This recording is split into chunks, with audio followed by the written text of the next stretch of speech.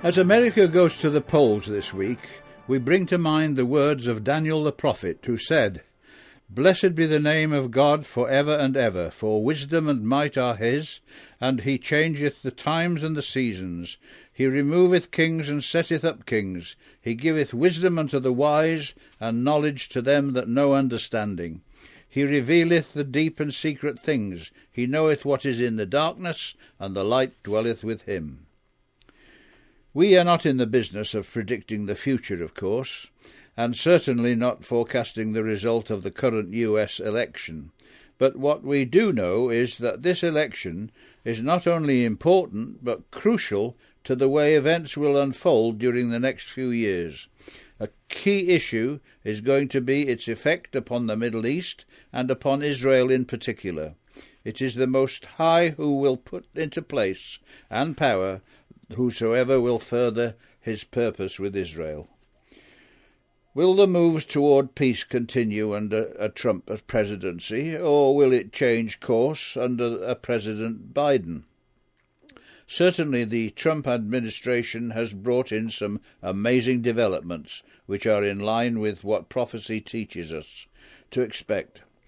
In a campaign speech, the British political leader, Nigel Farage, said this. Thank you very much. And when you vote next week, you are not just voting for who the President of the United States of America is, vital though that question may be. You are voting for the leader of the free world.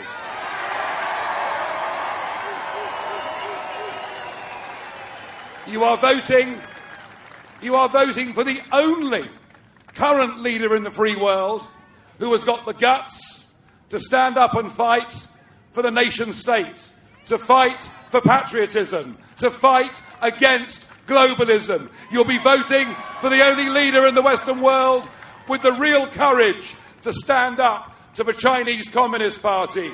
You'll be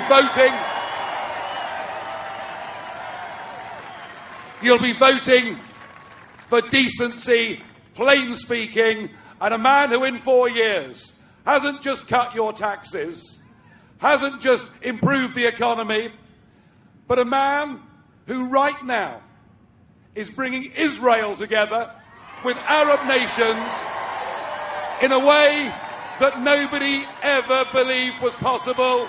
And that's what he's done, and I wish you Godspeed. I really do. Wow, thank you. I am speaking to you 3 days before the election date, so from my vantage point now, the result is yet to be seen. Anything could happen. But the question is whether Trump's policy will continue in order to establish the situation described in Ezekiel 38, verses 11 to 14. That passage reads as follows. Thou shalt say, or Gog shalt say, I will go up to the land of unwalled villages. I will go to them that are at rest, that dwell safely, all of them dwelling without walls, and having neither bars nor gates, to take a spoil and to take a prey, to turn thine hand upon the desolate places that are now inhabited, and upon the people that are gathered out of the nations, which have gotten cattle and goods, that dwell in the midst of the land. Sheba and Dedan and the merchants of Tarshish, with all the young lions thereof, shall say unto thee, Art thou come to take a spoil? Hast thou gathered thy company to take a prey, to carry away silver and gold, to take away cattle and goods, to take a great spoil? Therefore, Son of man, prophesy and say unto Gog, Thus saith the Lord God, In that day when my people of Israel dwelleth safely, shalt thou not know it? Whether Trump wins this election or not, it appears that his policy in general will continue. That is what many media men do not want. Trump's achievements are ignored by much of the media, but what we know is that this situation must become established, whether under Trump or under Biden. He who rules in the kingdoms of men will bring about his purpose at the right time in spite of the conspiracies of men. So, is this the time for Ezekiel's situation to become a reality? All the signs seem to favour it. So one way or another, the peace and safety that Ezekiel speaks about will emerge. But what does this mean? Writing in his 1970 book, The Way to Jerusalem, this is 50 years ago, Graham Pierce wrote as follows: "Whatever the means, Israel comes to a time of peace and rest. This allows the prosperity described in Ezekiel chapter 38 to develop. More important, it allows the Elijah mission to carry out the necessary instruction of Israel to fulfill Malachi chapter 4 verse 6.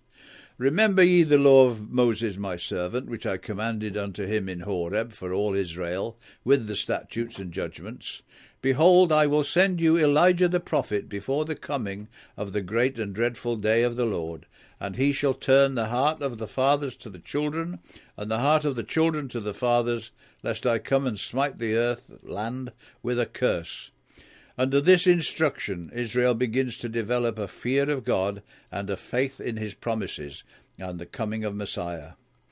This will take time, measured in years, as John the Baptist was 3.5 years preparing Israel for the first appearing of the Messiah.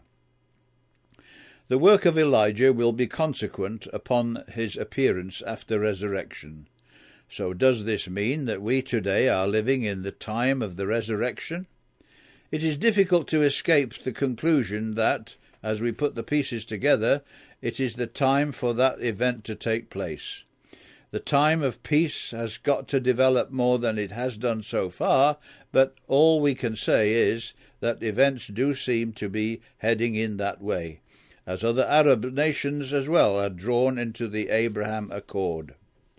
Are we ready for this?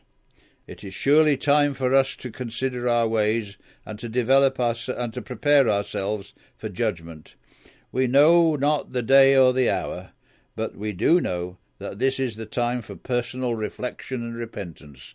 It is time to cast aside the cares of this life and attend to what is really important.